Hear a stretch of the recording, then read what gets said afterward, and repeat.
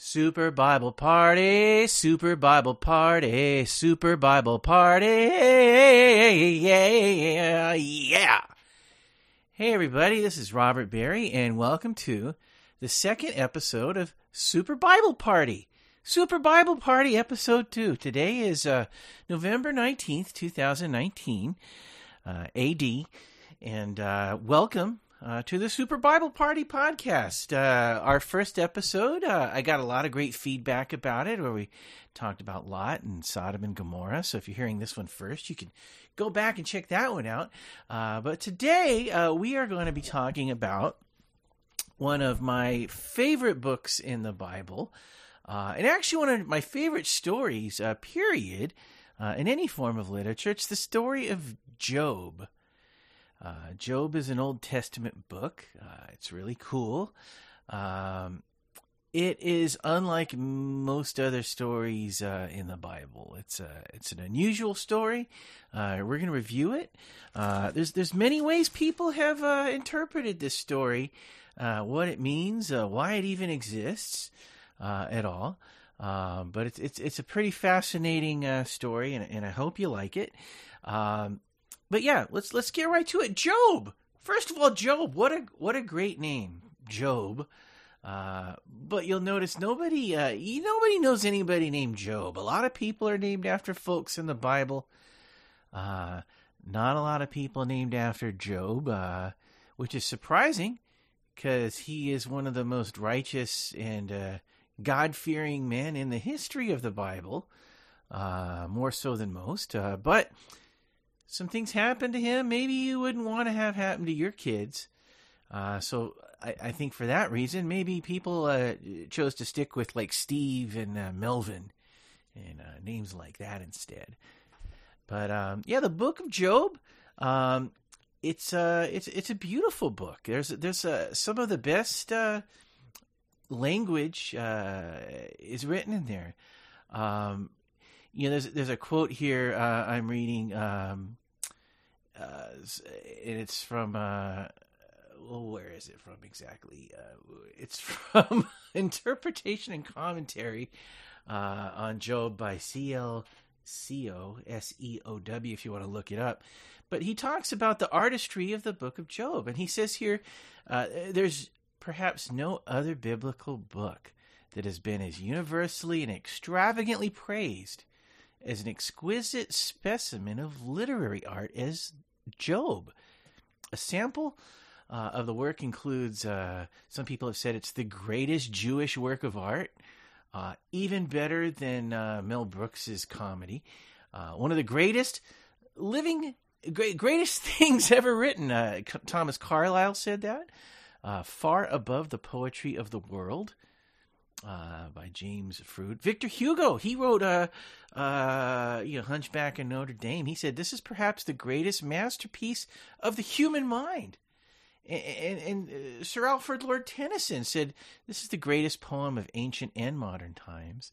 Daniel Webster said it was the most wonderful poem of any age and language. So that's pretty high praise. Stephen King even said, if you read one scary book this summer, please read the book of Job. It's going to scare the hell out of you, is what he said. But he concludes here a little bit. He says, Job, arguably more than anywhere else in the Bible, one finds an abundance of memorable turns of phrase. The eyes of dawn.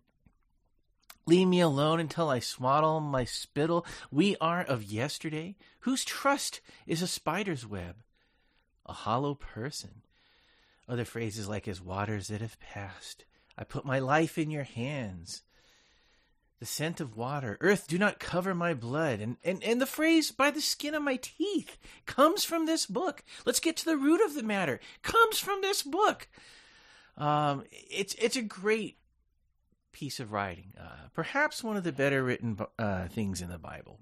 We've established that. Okay, it's a good book. But let's tell you about the story. So the setup of Job is kind of funny.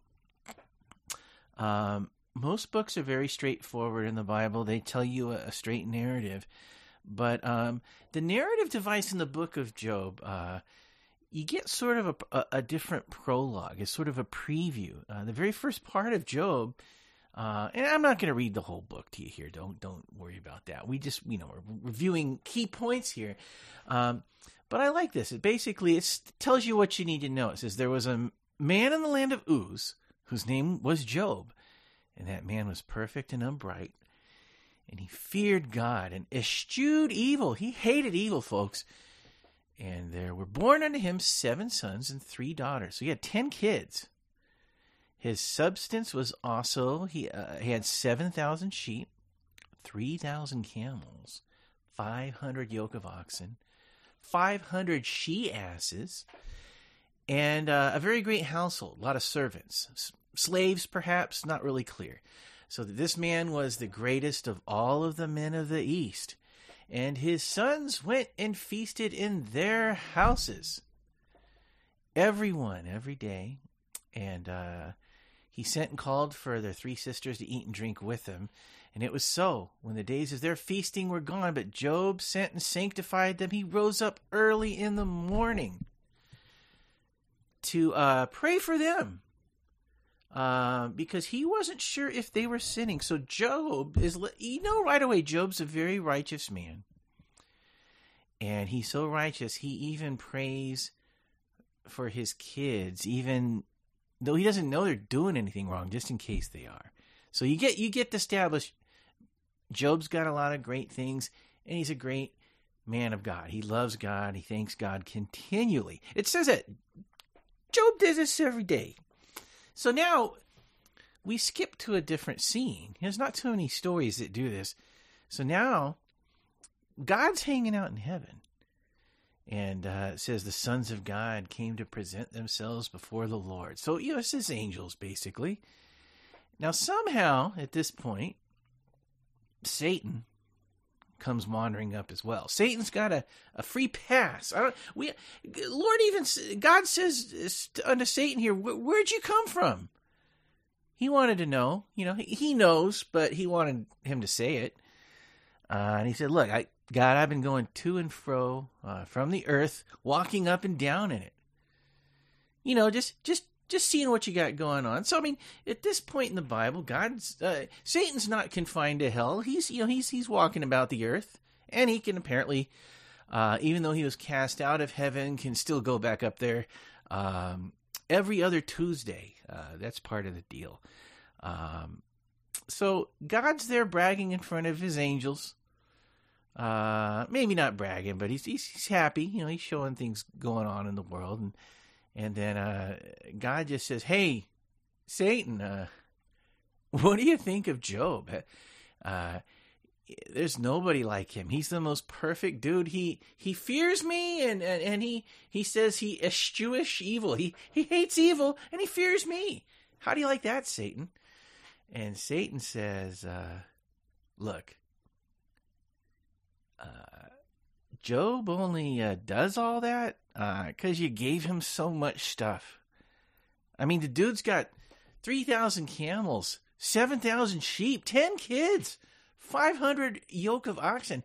He's even got 500 she-asses. Most people would be happy with 1 she-ass. Job's got 500 of them.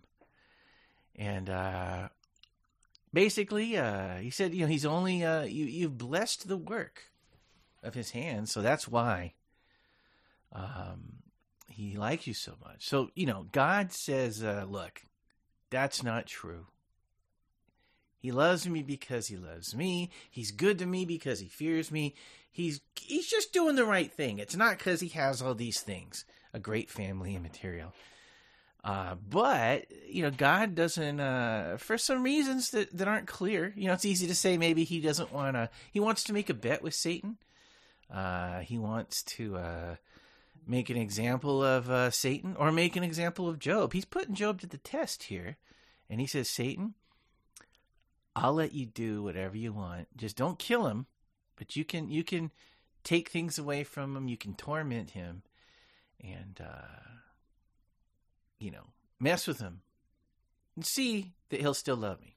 So this is what Satan does. Now, so Satan's like, you got it, God.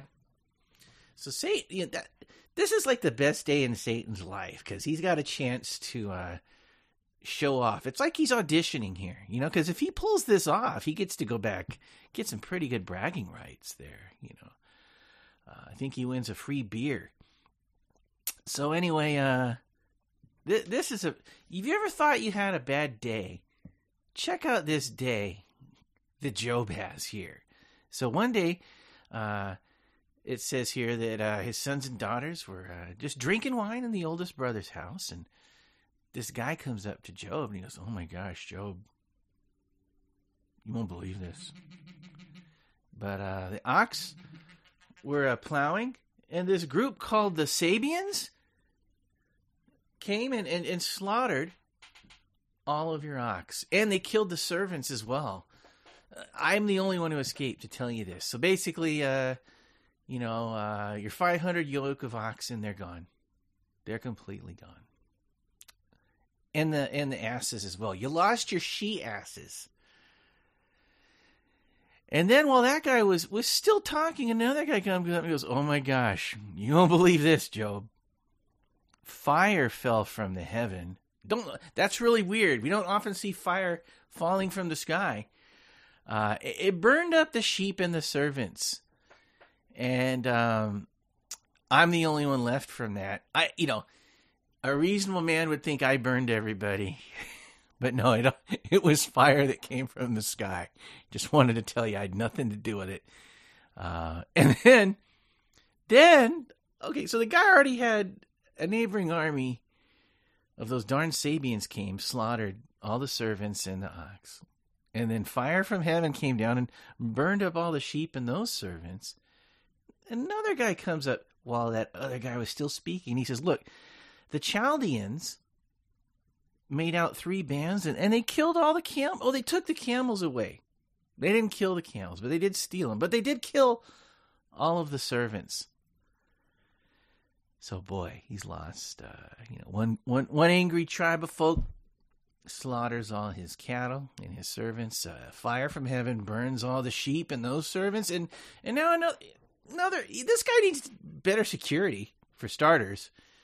The Chaldeans, got rid of the camels and killed those servants as well. And this guy was the only one left to survive. So basically, you have 3 people that have had to come to Job and tell him that this happened. It's starting to look like an inside job, but Job goes with it. But just when you thought it couldn't get any worse, another guy comes up.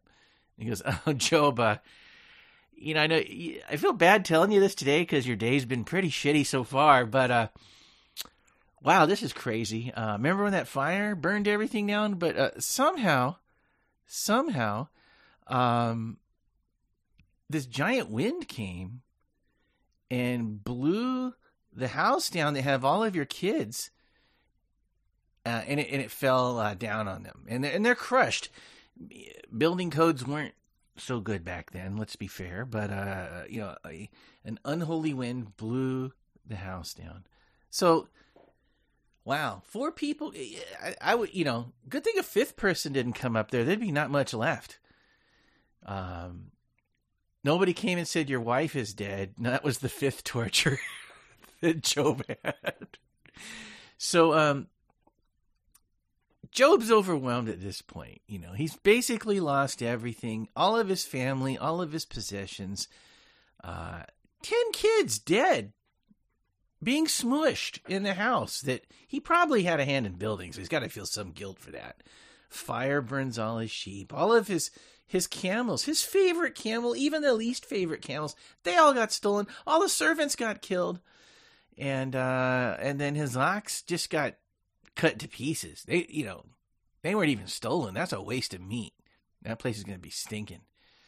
And so Job is so upset at this point. He tears off his hat, and he shaved his head. He fell down, and he started praying. He says, "Naked came I out of my mother's womb, and naked I shall return. The Lord give, and the Lord taketh away, but blessed be the name of the Lord." And it makes it clear that, in all this, Job never sinned, nor did he blame God. It says the Lord gives and the Lord takes away. So this is important, a lesson for people from long ago to learn about religion, that, bad things are going to happen along with the good. And they're just telling you this there. He's obviously grieving. It's okay to grieve, but they're letting you know, hey, sometimes that happens. The Lord gives and the Lord takes away. It hurts Job to his core. He shaves his head. He's trying to make contrition. He takes off his robe. He's naked there, just saying, look, that's it. Maybe he's expecting I'm next. Wouldn't you? It's reasonable to think out of all this stuff that happens, a lightning bolt's going to come and take me. But it doesn't. So he still prays. So then we flash back to heaven. We got to figure out this is heaven. I doubt God's hanging out in hell here. But it says, now then there was a new day where the sons of God came to present themselves before the Lord God. Satan comes up there again, and then it's so funny. The Lord says to Satan, hey, where'd you come from? And the same thing. Going to and fro on the earth, walking up and down in it. And God's like, oh, yeah, that's right. I forgot last time I asked you that, and I let you wreak havoc on my most faithful follower. It just seemed like only yesterday. Now that I think about it, because I think it was. But the God says, oh, speaking of which, look at him. Look at all that you did. And he still holds fast in his faith with me. Even though you moved me against him to destroy him without cause. Now, that's an interesting piece there, because you kind of think God just let Satan go loose and do all this stuff on his own. But he says there, although you, Satan, moved me against him to destroy him without cause. So was Satan calling upon the power of God to make all this stuff happen? Or is that more figurative, that because God gave Satan permission to do it, it was still Satan casting bolts and doing all that shit? We don't know, but let's just assume that because God let Satan do it, that was God letting him do it. But anyway, Satan says, yeah, look. This is interesting. Skin for skin, yeah, that's all a man had that he'll give for his life. But let me have one more chance. Let me touch his bone and his flesh, and he will curse thee to thy face. And God said, okay, you can do this, but don't kill him. He is in thine hand, but save his life. And that's pretty wild, right? I'm just checking something here. Excuse me, folks. There we go. We're getting used to this podcasting equipment here. But, so God lets, at this point, Satan's like, look, all this stuff's taken away, sure.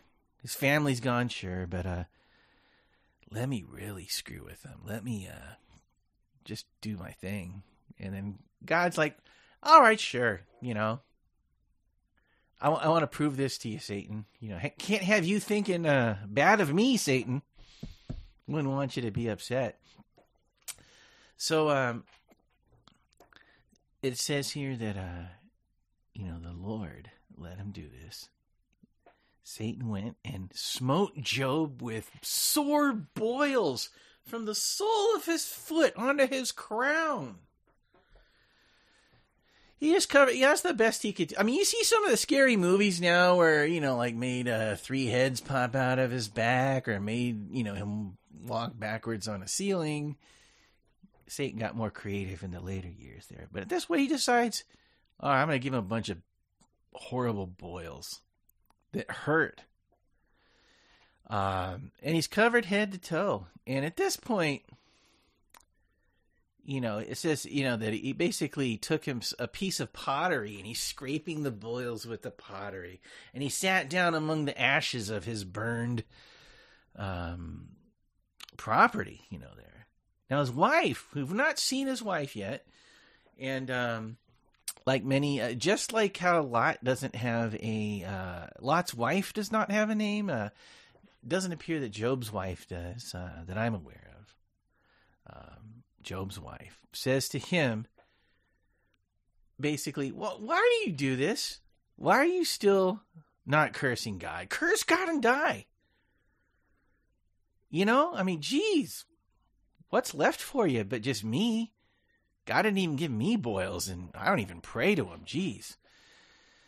And despite this, he says to her, thou speakest as one of the foolish women speaketh. It's kind of misogynist, as many people in the Bible are. He says, shall we receive good at the hand of God, and we shall not receive evil? And then Job did this without any sin on his lips. So now, there's never any I told you so moments here. God let Satan do these two things.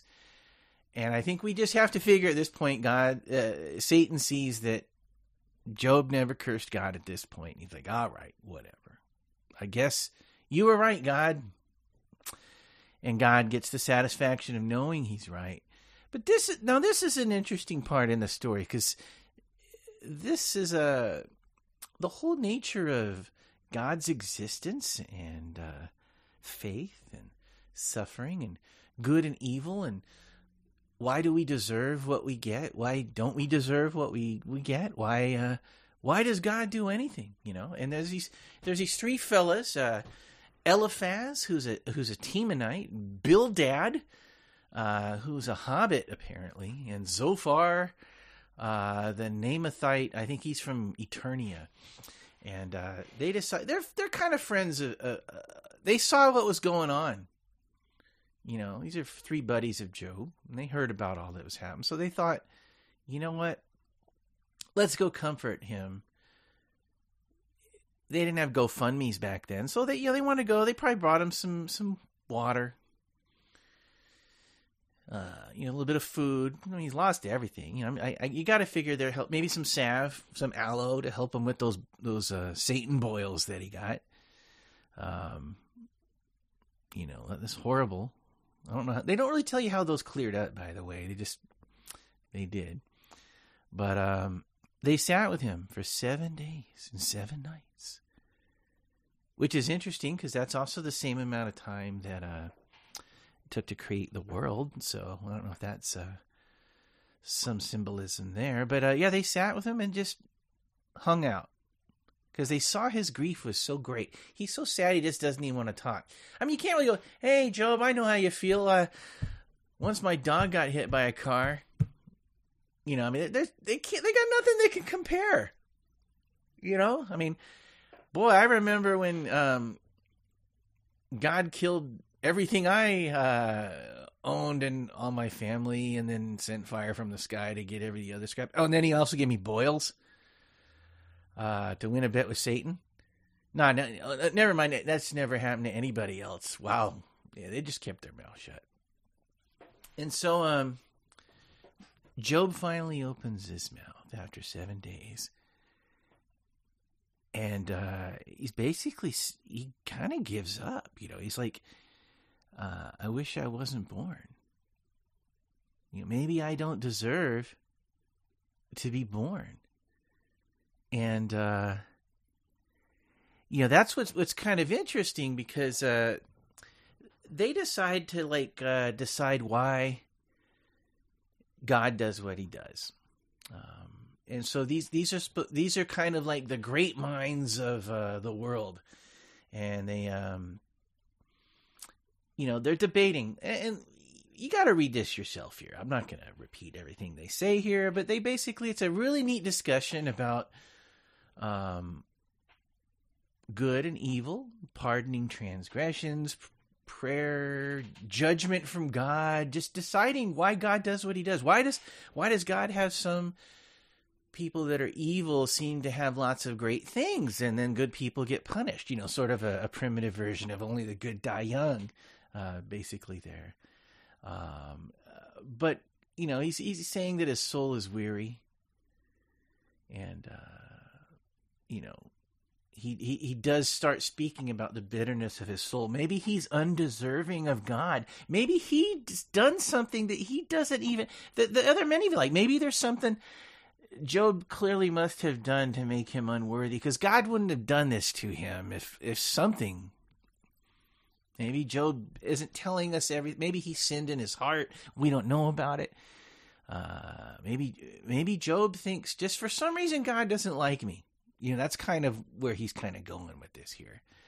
And I'm oversimplifying this. You really got to read that stuff. But basically, there's this really cool discussion about existence, faith, judgment, and the will of God there.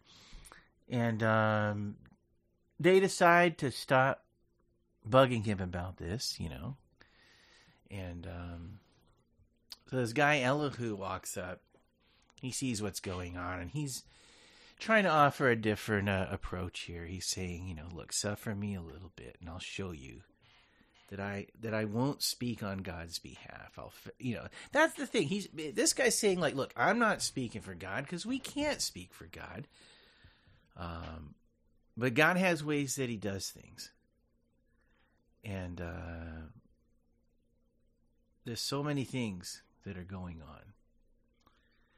And at this point, it gets a little scary. God shows up in the form of a whirlwind, this big tornado.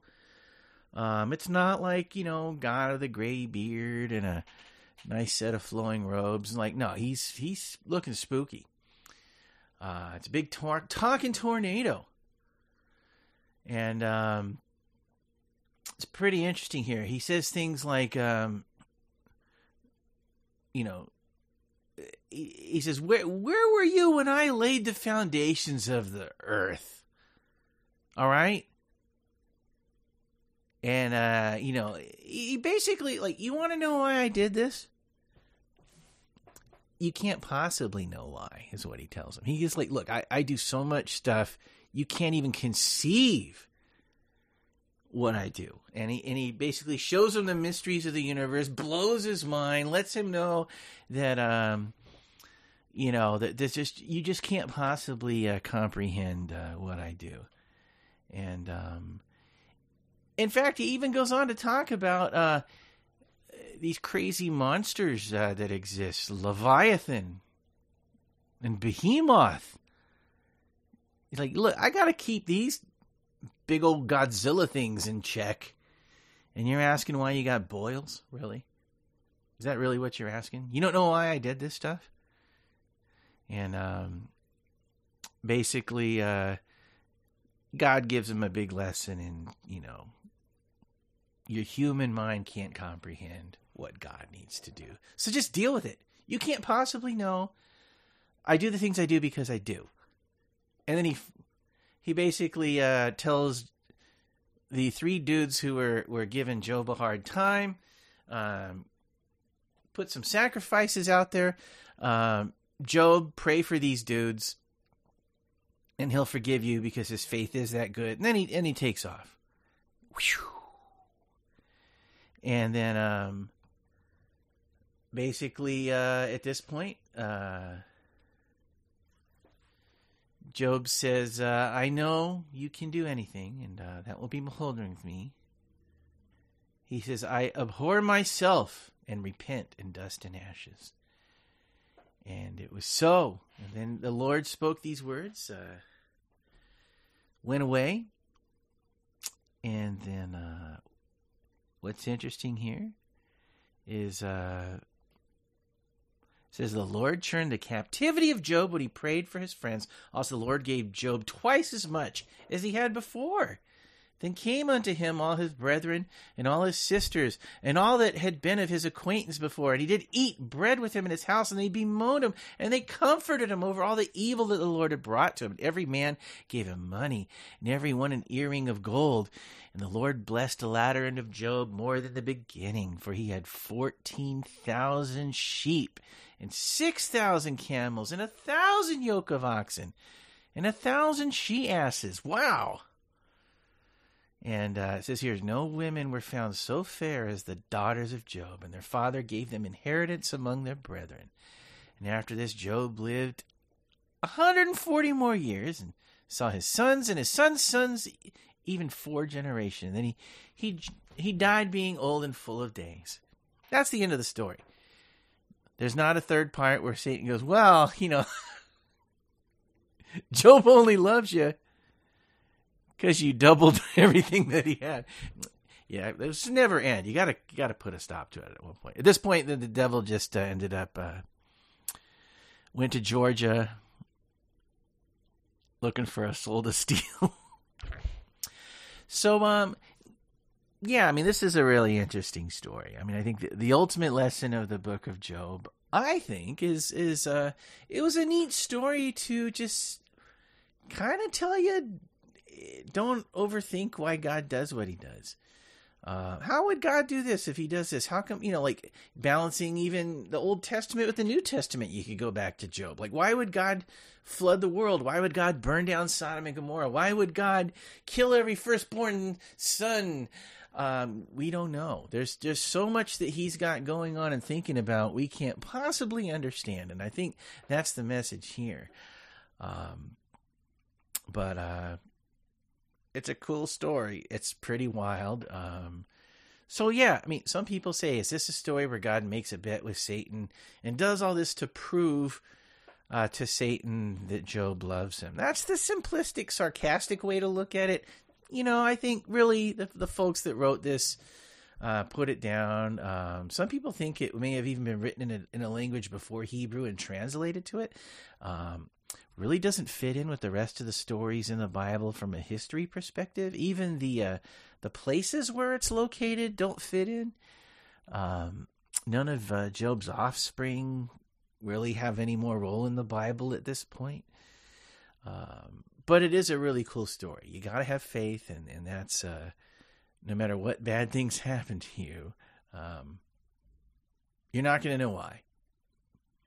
So it's kind of a nice catch-all story in that regard. But there's a South Park episode where for some reason Kyle's parents, he's in the hospital and they read a brief version of this story to him. And he's like, that's the most depressing story I've ever heard. And well, why did God do all that to him? And then they're just like, I don't know. And in a way, that's exactly the message is. The message of Job is, I don't know. The message of Job is, nobody knows. And, if you're looking for your God's religion to be tidy and explain everything and make perfect sense, this is the book that tells you it won't, and here's why. You're not supposed to know. You can't comprehend it, puny humans. So, anyway, thanks for joining. Next week's episode, we are going to talk about the Great Flood, Noah's Ark. What a fantastic story that is. Some weird stuff that happens before the Ark, on the Ark, and after the Ark. Some really wild stuff. Some curses for looking at your dad naked and drunk. That's a skipped over part of Noah's Ark. But I hope you like this. You can now subscribe to us on iTunes and Stitcher, and we're slowly getting showing up on the other services. You can go to superbibleparty.com.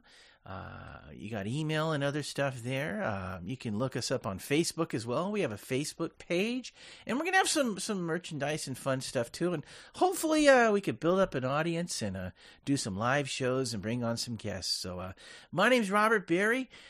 It's been a pleasure hosting another edition, another tome, another scroll of Super Bible Party. Have a great day.